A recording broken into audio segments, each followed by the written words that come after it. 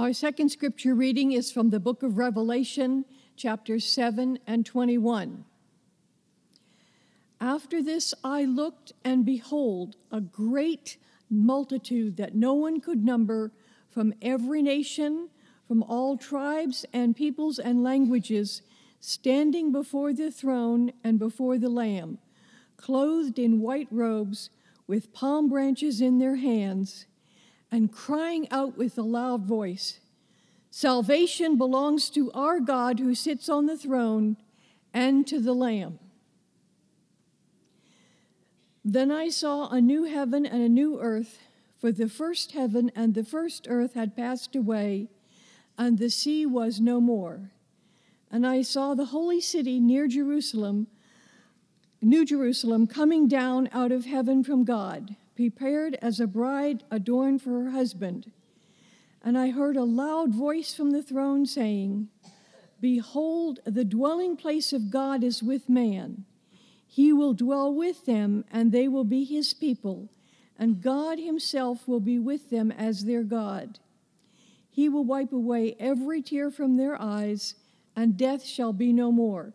Neither shall there be mourning, nor crying, nor pain any more, for the former things have passed away."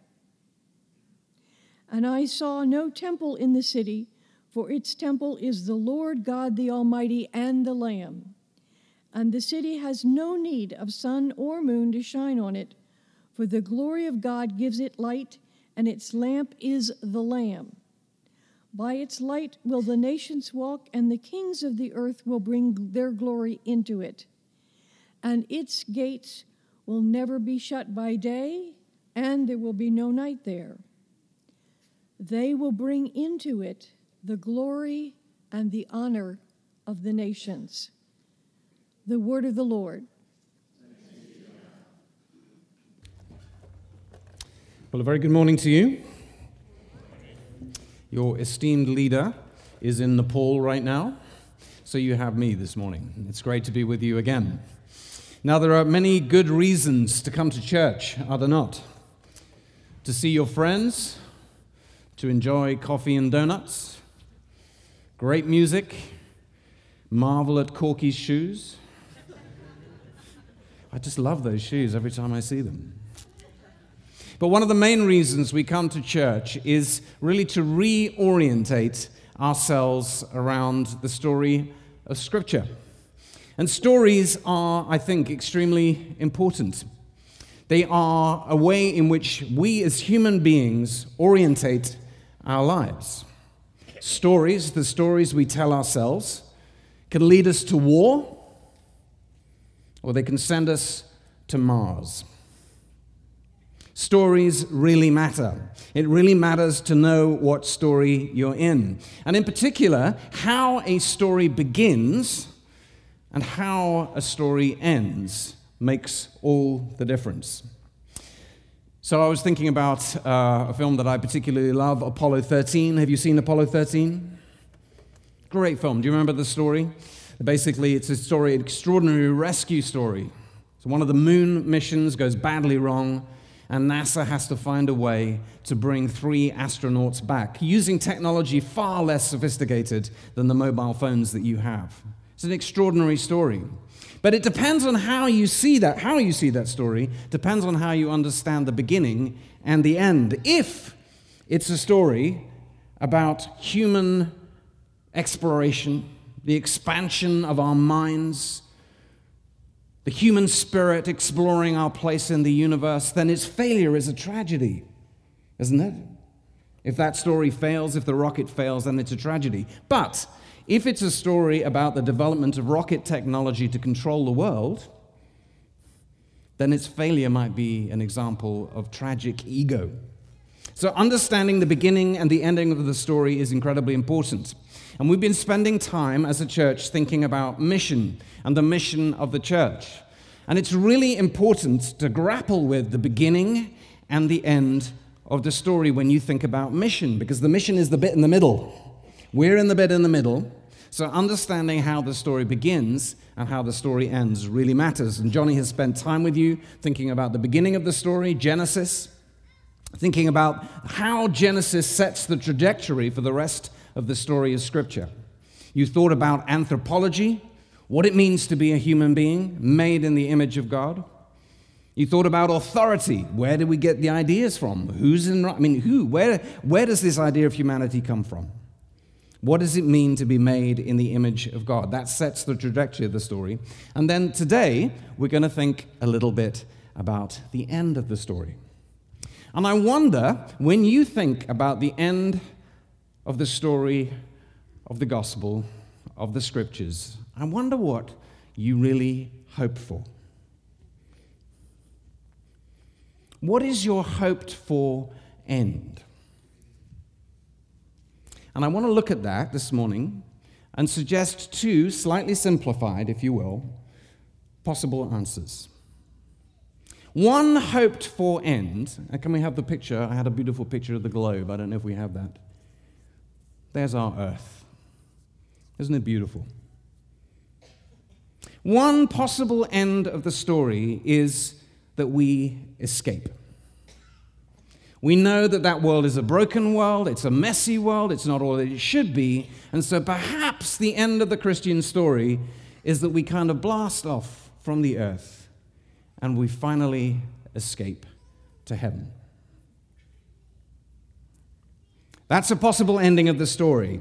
Or another possible ending of the story is entirely the reverse. Another possible ending of the story is that actually it is about heaven coming to earth. Like Apollo 13, it's really a story of return. And how and which of those two endings Scripture points to fundamentally will affect how you see mission and what you think your mission and your life as a church, as individual Christians, is all about. It changes what you hope for, and what you hope for will determine how you live your life. So we pray, and then we're going to have a look and see if we can figure out from the Scriptures which of those two possible endings is what Scripture points to. Would you pray with me? So, Father God, this morning we pray, as always, that it would be your voice that speaks loudest. Lord, it's your word we want to hear this morning. It is your voice speaking to our hearts that we long for, because we know that nothing else will satisfy. So help us this morning. Speak to us by your Spirit, we pray. In Jesus' name, amen. So about 10 years ago, I came to the United States for the first time. I came as part of a church plant, and after looking around for a while, we found a home to live in. We literally came without a house, nowhere to go, and it took us about 2 weeks to find a home. And then eventually, we found a townhouse, a little group of 4 townhouses, and we didn't know the neighbors, but we managed to find this place, a very nice little house, and we moved in. What we didn't know is that as we moved in, our next-door neighbor had found out that new neighbors were arriving. And what they tended to do, these neighbors, what they wanted to do was present us as a sort of welcoming present with a bottle of wine.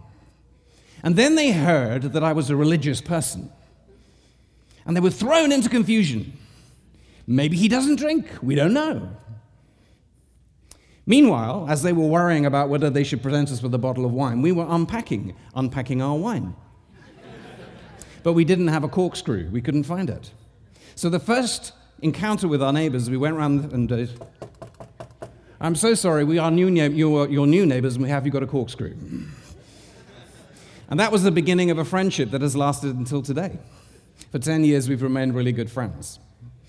Now, neither of them were churchgoers, and his wife was of Jewish origin. Perhaps not a practicing Jew, but we used to have supper, and occasionally spiritual things would come up. We would talk about, church and those sorts of things. And one day she said something to me that really kind of went, ouch. It was like one of those things that people say about Christians and the church, and it just kind of hit me. And she said, Matt, I get it, you're a Christian and all this kind of stuff. He said, no, I'm from a Jewish origin, and I prefer my faith. Because she said, my faith is about today and now and the earth. And your faith, it's all about some future heaven. Ouch. Is that right? And as I thought about what she said, I thought, well, I understand why she said it, because a lot of the popular Christian imagination is obsessed with heaven. There are large parts of the church that are really interested in the rapture, that one day we will be whisked out of this awful earth and we will go to heaven. There are many popular books about experiences of heaven. Heaven is for real. Have you heard of that book? A little boy who said that he had an experience of heaven. So there's a lot in the popular Christian imagination that would affirm what she said, that basically the Christian imagination is caught up with this idea of escape. But this morning we read from the book of Revelation. And in the book of Revelation we read something that perhaps questions this idea of Armageddon. Armageddon out of here.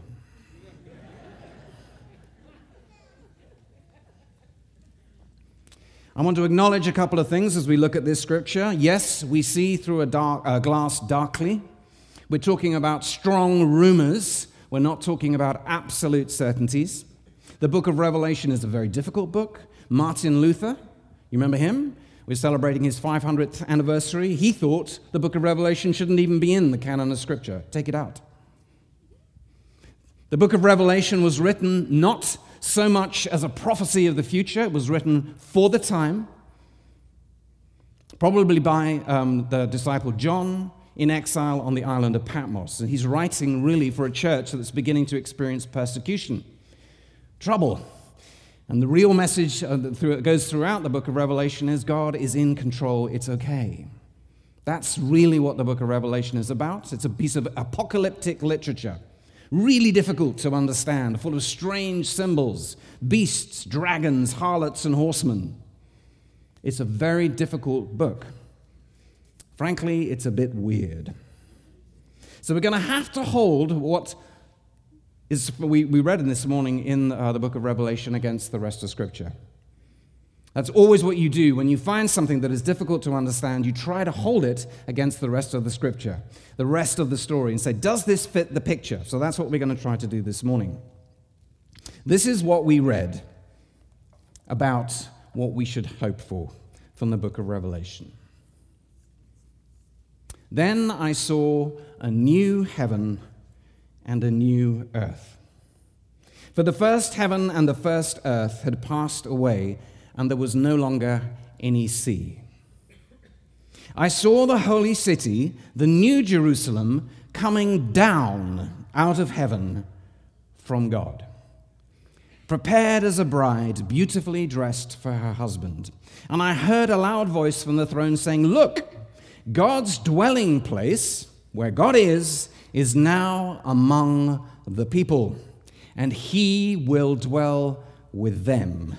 They will be his people, and God himself will be with them and be their God." What's the first thing that strikes you about that? It's all about something coming down. The arrows in the scripture do not point up, away, they point down towards. It's actually characteristic of Jewish hope, that God's presence would be with us on earth. And it's something that we as Christians rehearse every single week when we say the Lord's Prayer. Our Father who art in heaven, hallowed be thy name. Thy kingdom come. And let's pick up a couple of things out of that text. A new heaven and a new earth. Well, that's interesting, isn't it? What do you mean new? What does new mean?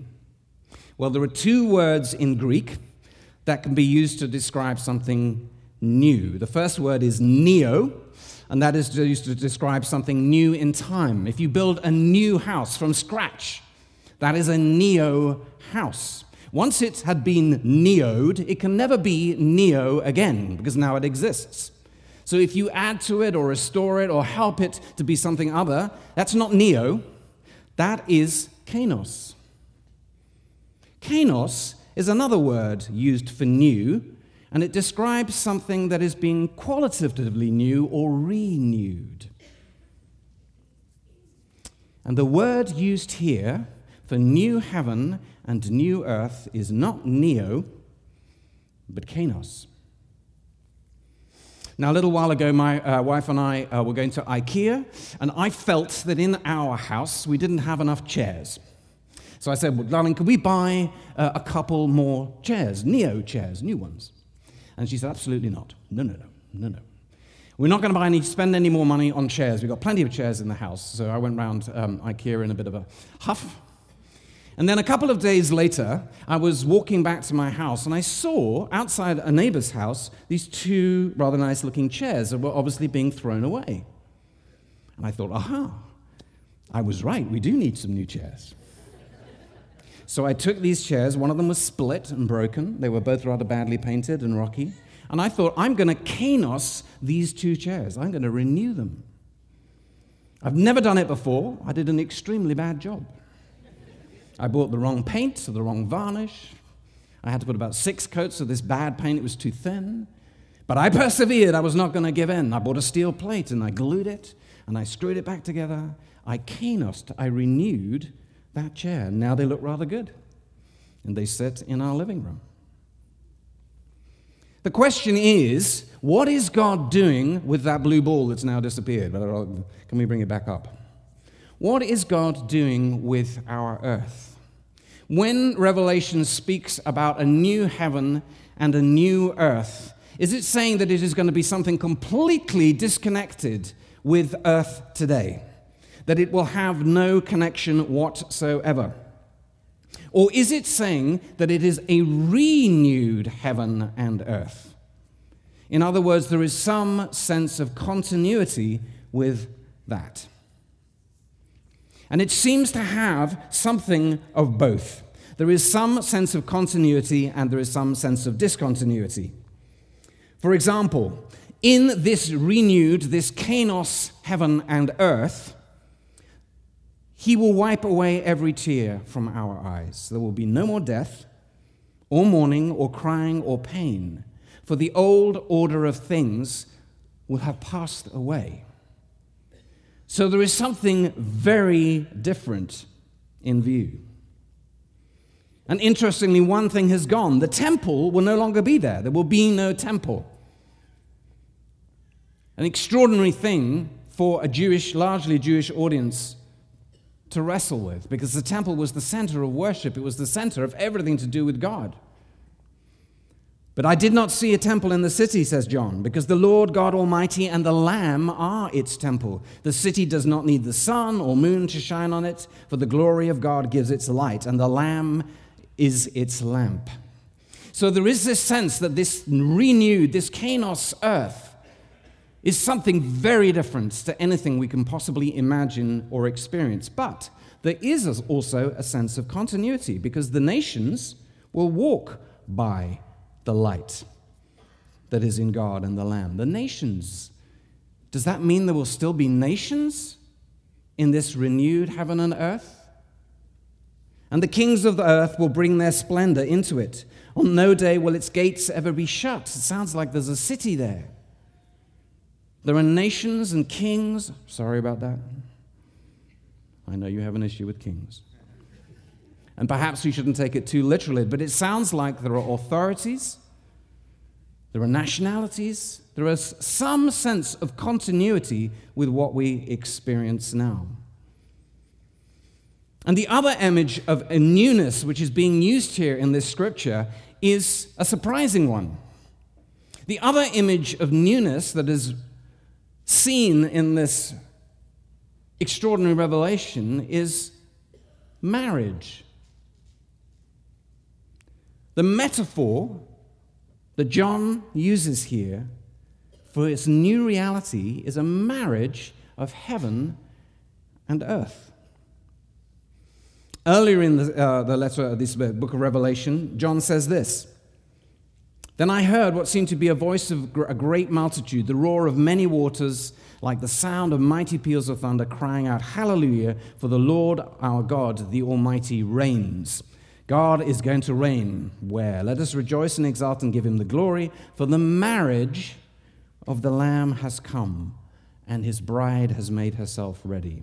And then we heard in what we read this morning, I saw the holy city, the New Jerusalem, coming down out of heaven from God, prepared as a bride, beautifully dressed for her husband. So it seems that the biblical view of what we should hope for, and which would therefore form our mission, is something like a marriage of heaven and earth.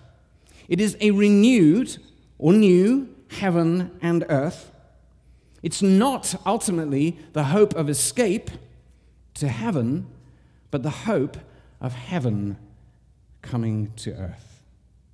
However that looks. Now you might say, well, Matt, okay, hang on a minute here. Are you sure? I mean, this is John on an island in Patmos, in exile. Perhaps we shouldn't take this strange book of Revelation too literally. Why don't we listen to somebody a bit more sensible? What about Paul? The Apostle Paul. What did the Apostle Paul hope for? What did he point to in terms of his expectation of the end of the story? Did Paul hope for heaven? Well, Paul certainly believed in the reality of heaven. In the book of Ephesians, he speaks often of heavenly realms as a place of spiritual authority and, interestingly, spiritual conflict. Paul said that God raised Christ from the dead and seated him at his right hand in the heavenly realms. Paul very clearly said, we do not need to fear death, for we know that if our earthly house, our tabernacle, be dissolved, that's us, our body, we have a building from God, a house not made with hands, eternal in the heavens.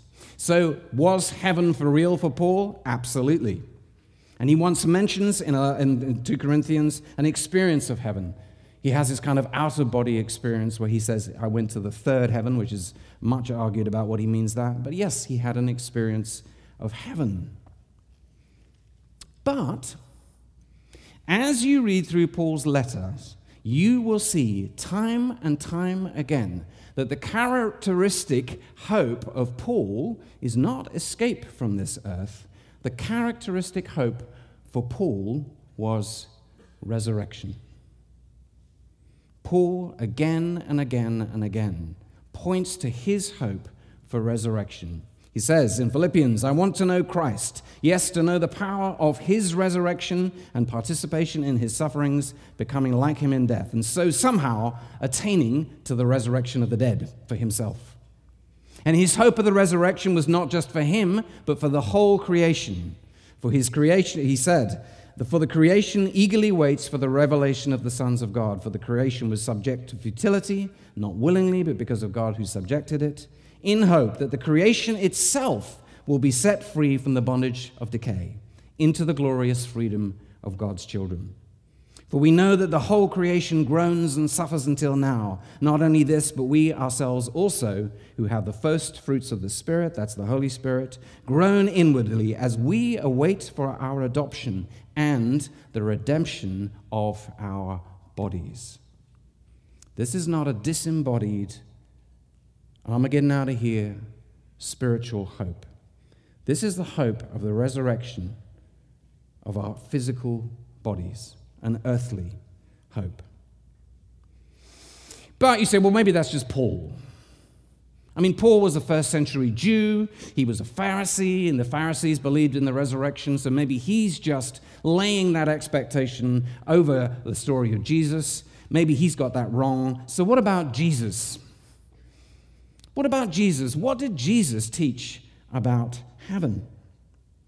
And if you're sitting there thinking, oh, great, I came to church this morning and the pastor told me there's no heaven or I'm not going to heaven, just hang on. It's not what I'm saying. Jesus absolutely spoke of heaven as a reality, as he, somewhat more disturbingly, also spoke about hell as a reality. An awful lot of our teaching about hell and heaven comes from Jesus. At Jesus' baptism, he recorded, a voice from heaven said, "This is my beloved Son, with whom I'm well pleased." Jesus warned us that whoever denies me before men, I will also deny before my Father who is in heaven. Jesus made it very clear that those who die in him need not fear death, but will be with him. Don't let your hearts be troubled. You believe in God, believe in me as well. In my Father's house are many rooms. If it were not so, would I have not told you? I'm going there to prepare a place for you. And if I go and prepare a place for you, I will come back and welcome you into my presence, so that you also may be where I am. But, again, when you read through Jesus' characteristic message, his characteristic message was not about escape from this earth to heaven. It was about heaven coming to earth. Jesus spoke about heaven 140 times, and nearly all of those were about the kingdom of God or the kingdom of heaven coming to earth. Jesus' extraordinary claim was that in himself, heaven had already broken into the earth, and the end of the story that we are hoping for had already begun. He backed up that claim by going to the cross and rising from the dead.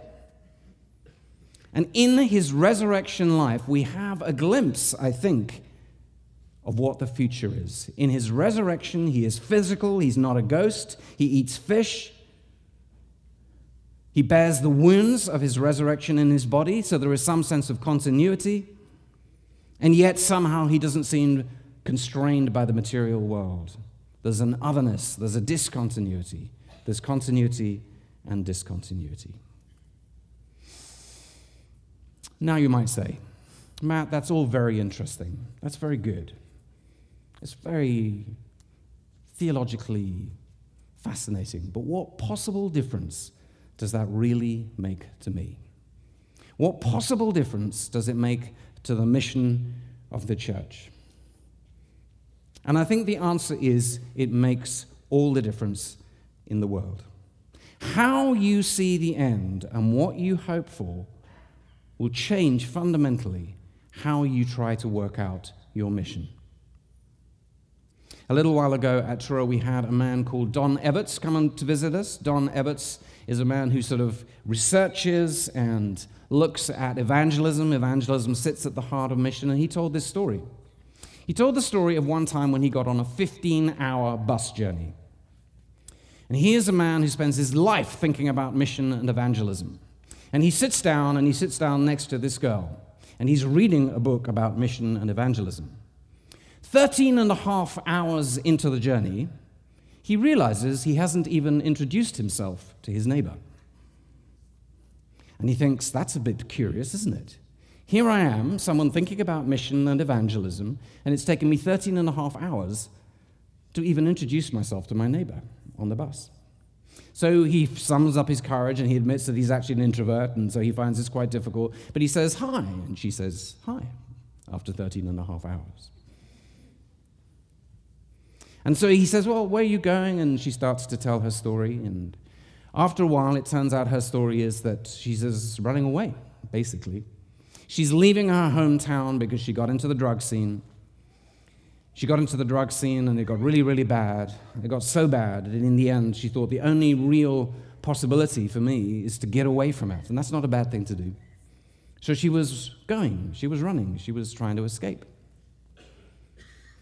And I wondered at that point, Don, our hero, our Christian hero, what story, if he was going to talk about evangelism or the mission or whatever, what story would he tell that girl? What hope would he offer her? Would he basically offer her a better escape than the one she was trying?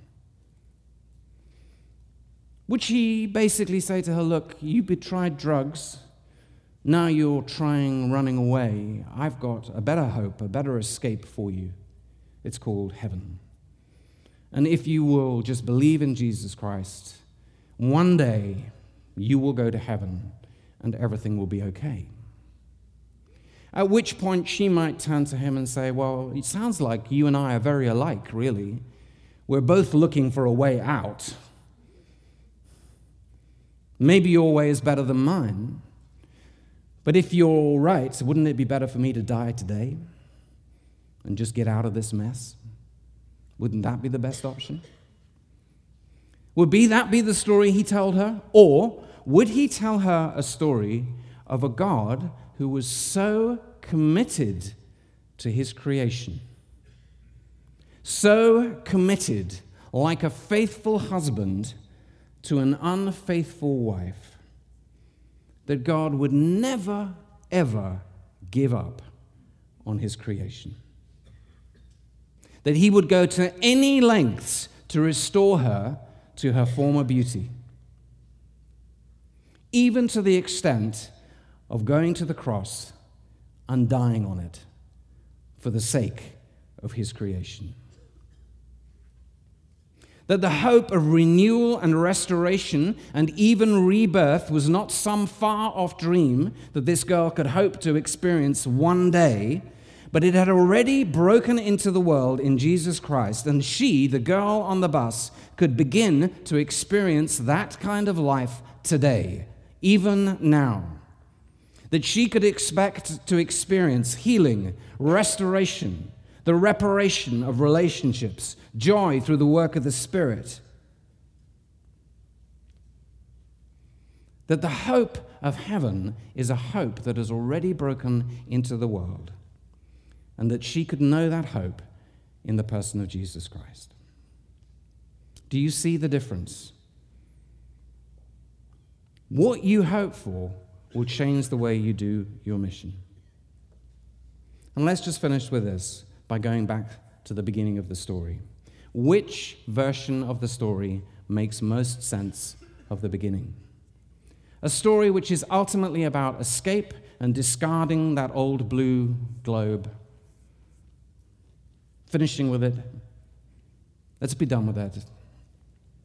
Or a story that actually points back to a God who said, when he created it, it was good. That made mankind in his image, in his likeness, so that they might rule over the fish in the sea and the birds in the sky, over the livestock and the wild animals, and over all the creatures that move along the ground. That makes sense that God created us in his image for a purpose. A story that makes sense of God's unbelievable patience with humanity, his mercy time and time again, bringing his people back to him. That when Jesus hung on a cross between two thieves, one of whom mocked Jesus and the other said, "Jesus, remember me when you come into your kingdom," Jesus answered him, "Truly, I tell you, today, not in 1,000 years or 10,000 years, today you will be with me in paradise." And that we have an image in the scriptures of paradise. It is Eden. It is Adam walking in the garden with God. God is fully present. And the earth was filled with the knowledge of the glory of the Lord as the waters cover the sea. Is that our hope? Is that your hope? Do you look at the world and see its potential? Do you see it as a couple of old chairs that need to be thrown out? Or do you see it as something that needs to be restored, brought back to its intentional purpose, the original purpose? Beauty brought back into the earth. Is that how you see it? You know, my wife reminded me of a song. You know this song, "Turn Your Eyes Upon Jesus, Look Full in His Wonderful Face." You remember the next line? "And the things of earth will grow strangely dim in the light of His glory and grace." And I know that's a song about suffering and about how suffering will pass away. But I thought, in a way, that's wrong. That as we turn our eyes upon Jesus, as we look full in his wonderful face, really, the earth should start to get brighter. We should start to see humanity as it could be. We should start to see beauty where we can. We should start to see the possibility of restoration. Will you start to long for that kind of hope? People will read it in you. They will know, like my Jewish friend, what kind of hope we really carry in ourselves. They will know whether we're really just longing to get out of here or whether we see what God sees, the possibility for a recreation. Let's pray.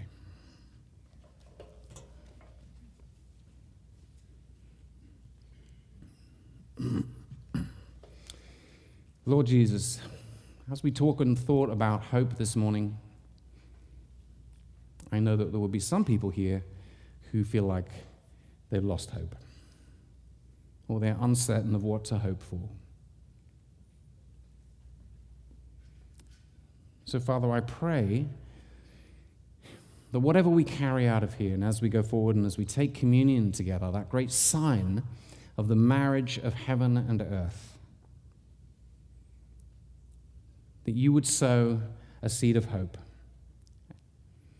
in each of our hearts, so that we could carry that into the world.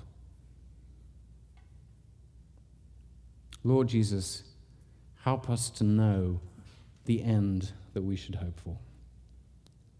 And let it inform our lives for the sake of your Son, Jesus Christ. Amen.